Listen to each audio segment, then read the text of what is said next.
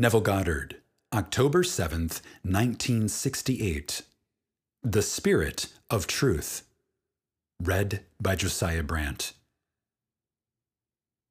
When I speak of Jesus, or any other character of Scripture, I am speaking of a personification of a principle, not of a person, as you are or I am.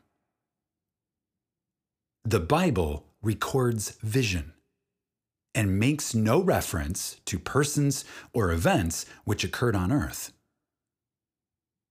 Unfortunately, man has mistakenly taken personifications spoken of there for persons, the vehicle that conveyed the instruction for the instruction, and the gross first sense for the ultimate sense intended.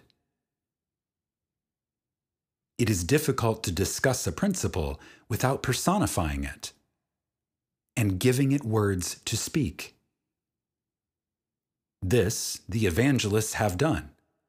But to see Jesus as a historical character is to see truth tempered to the weakness of the human soul, unable to bear the strong light of revelation.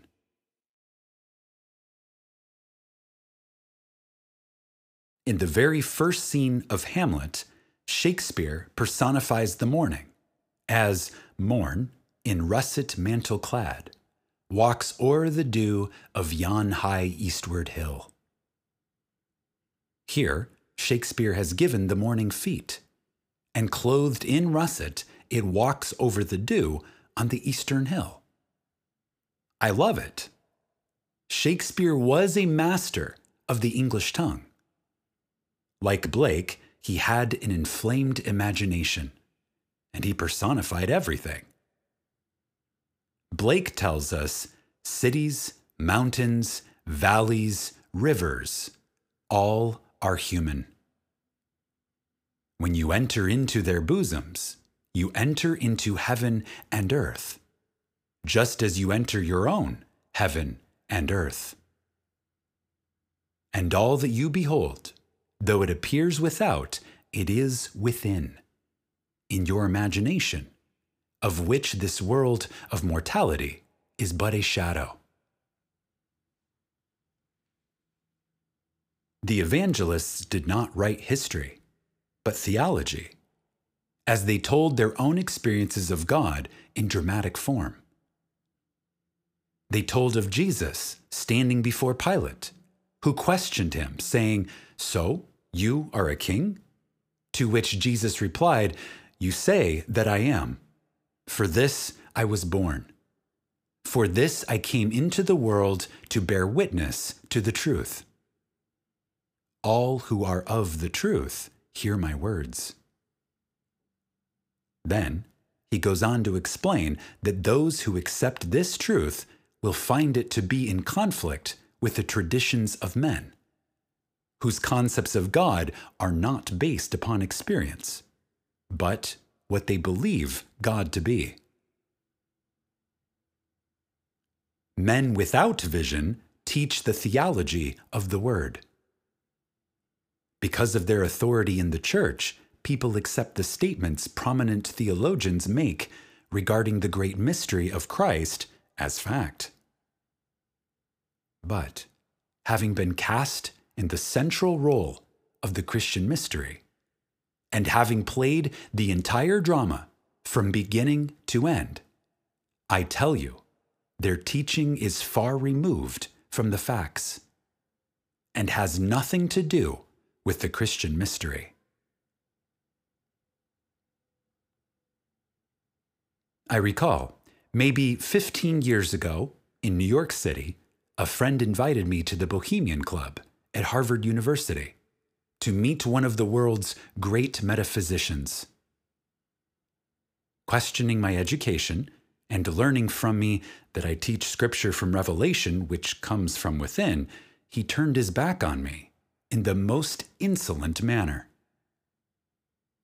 Unless I had some tag given me by a recognized body of man to support my claim, he would have nothing to do with me.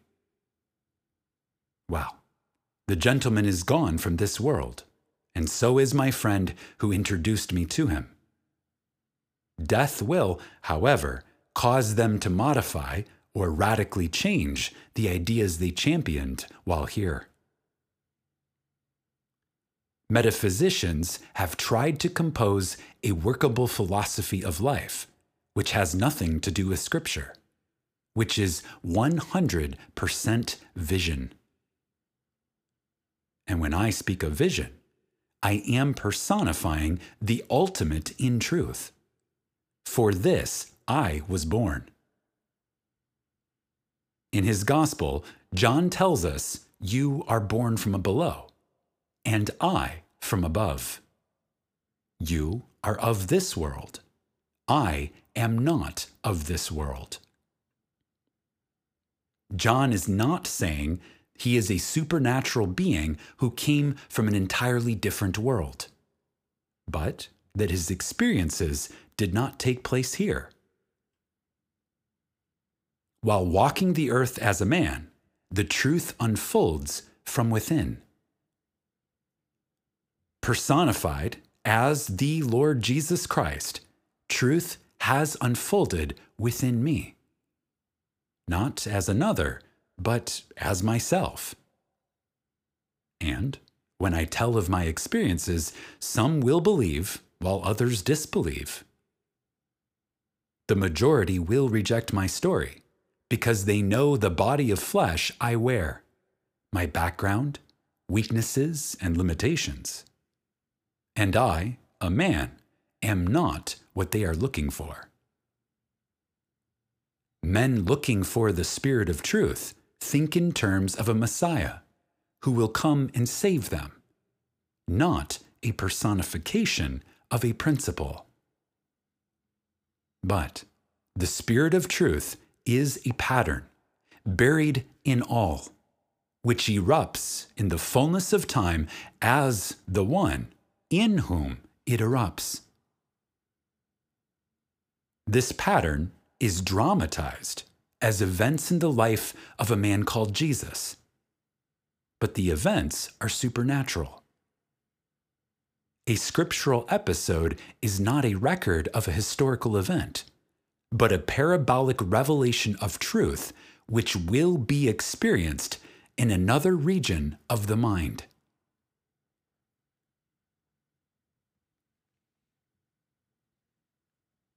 We are told, "Thy truth is truth," and "I am the truth. Therefore, I am the Word." You will literally fulfill the statement in the 148th Psalm. By a storm wind, he fulfills his word. When the wind possesses you, you are under its control, as it clothes itself with you and intensifies. When it happened to me, my entire being vibrated, and when I stood and looked at my skull from which I had emerged, I felt it must be a hurricane because of its intensity. Those present had the same feeling of a storm wind. You are destined to fulfill God's word. Recorded 1,000 years BC, his word will be fulfilled by a storm wind. So wait until you are clothed with power, which comes as a storm wind. Now, Luke and Acts are one book, which was divided by the early fathers of the church. Why? I do not know. In the book of Acts, the story is told that while the disciples were together, a mighty wind filled the room, and their foreheads became luminous. Then they began to speak in multiple tongues, so that each one heard in his own tongue wherein he was born. Many have attempted to change these words, yet they are literally true. I know, for I speak from experience. The Spirit of truth is personified, as you are a person, just as I am. I ask you to set your hope fully upon the grace which is coming to you at the revelation of this principle within you, called Jesus Christ. Make no mental image of Jesus, for he is a pattern, housed in every man, which erupts in the fullness of time. And when it does, you will know that you are God, a knowledge you will never forget.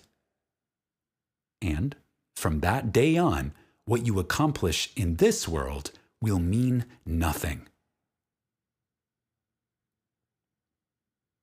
Since the pattern fulfilled itself in me, I have no more interest in the world of men. Every night I fall asleep dwelling upon the four mighty acts of God. Never what the day brought forth here in the world of Caesar. When I hear good news from friends, I rejoice, display empathy and happiness for them. But as far as I am concerned, my back is turned to all of the accomplishments of this world, and I remain facing the vision.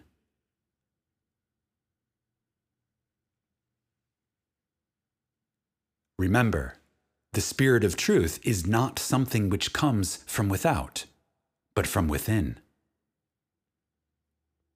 You are told, I will send the Spirit of truth from my Father, who will bring all things to your remembrance.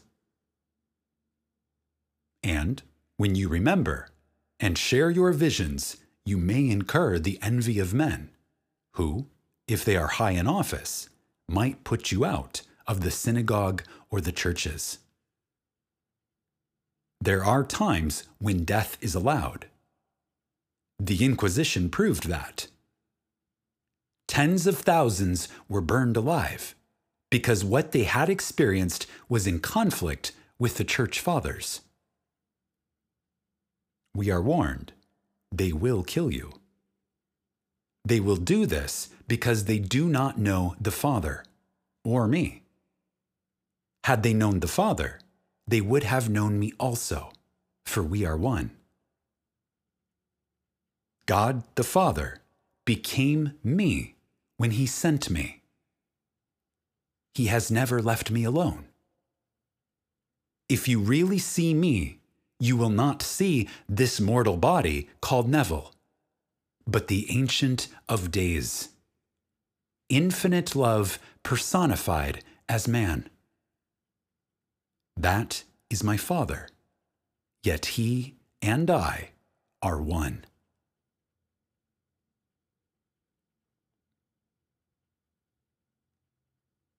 Regardless of how this little body reacts, I must remain, telling the story until that moment when God calls me back.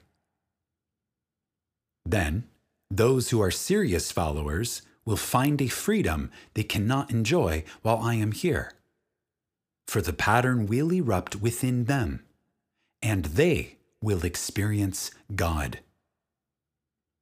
Then they too will tell the story with the authority which comes from personal experience, and understand my words when I say all of the accomplishments of this world mean nothing.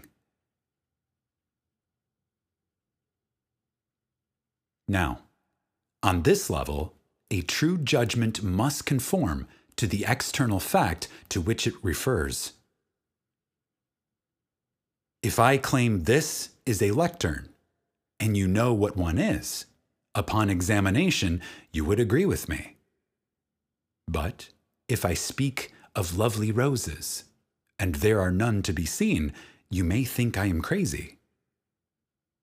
But I say, a true judgment need not conform to the external facts to which it refers. A lady, sitting in my audience in New York City, put this principle to the extreme test. In the silence, she embraced dozens of beautiful roses, touching their velvety petals and allowing their scent to fill the air. She touched, smelled, and saw roses when none were physically present. Being a widow, this lady lived in a single room at the Waldorf Astoria. She went home that night, and there were no roses to greet her. But the next night, as she was returning to her room, she smelled the pungent odor of roses. She had ordered none and was not expecting any, but when she opened her door, there were 36 beauties on her bureau.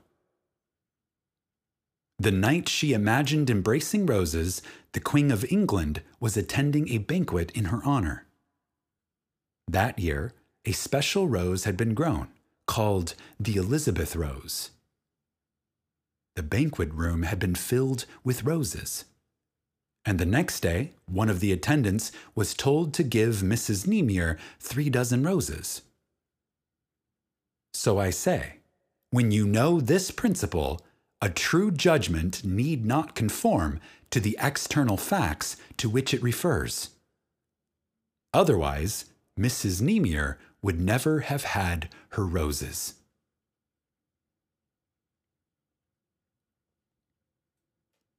If you confine yourself to the human belief of truth, you will be stuck in that groove. For every moment of time, you are confronted with the facts of life. Knowing your social, intellectual, and financial background, you could not get out of the environment in which you were placed. My family did not accept these so-called facts of life.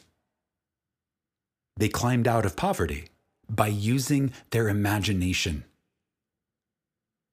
Knowing what they wanted, they imagined their desire was an external fact. They remained faithful to this imagined state, and, in time, they became what they imagined themselves to be. That is the law.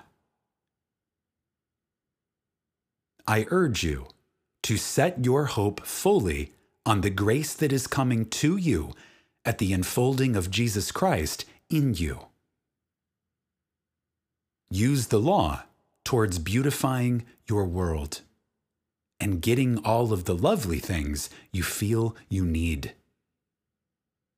Don't ask anyone's permission. Simply appropriate it in your own wonderful human imagination. Imagine and live by imagining, morning, noon, and night. It will not fail you, but remember, you are the operant power. Knowing what to do is one thing. Doing it is another, and we are called upon to be doers of the word, and not just hearers only, deceiving ourselves. You can read one of my books over and over again. You can tell others what the book says, but if you never apply its message, the mere reading of its words will not benefit you. But if you will test your imagination, it will prove itself in performance. Jesus, the Spirit of Truth, is not a person who was physically born from the womb of a woman. Jesus is the immortal man who is buried in mortality. It is he who, erupting in individual man, moves him from darkness to light, from death to life eternal. Those who are not awake to this principle do not die. Rather, they are restored to life to continue their journey. For nothing dies in God's world, not even a little rose.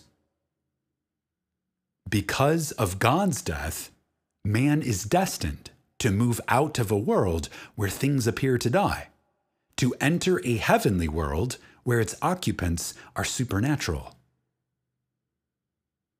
No more will there be men of flesh and blood, but immortal brothers who have life in themselves. No longer will man animate a body of death, but will know himself to be a life-giving spirit. That is your destiny. Dwell upon it. If you still have ambitions to shine in the world, apply this principle. But I prophesy for you, the day will come when you will turn your back upon it, realizing that all that matters is what God has wrought in you.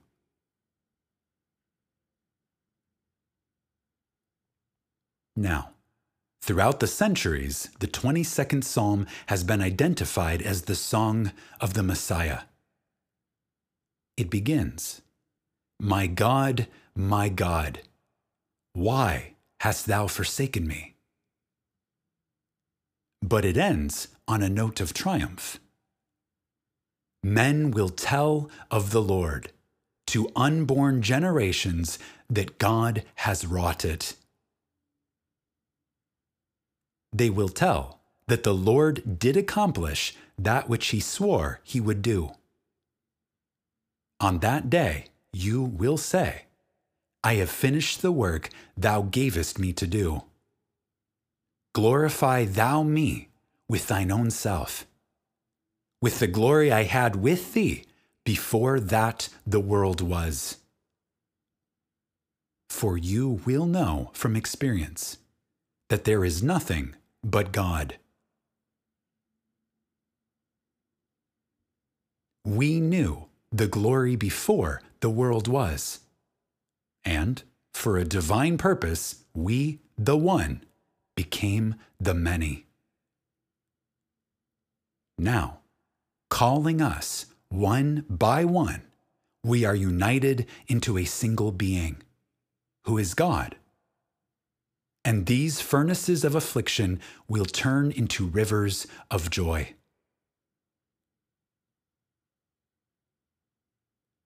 The Spirit of truth is God's plan of salvation buried in you.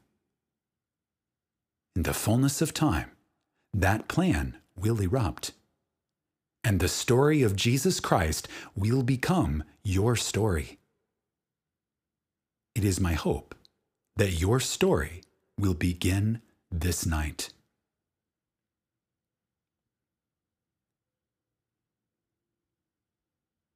Now, let us go into the silence.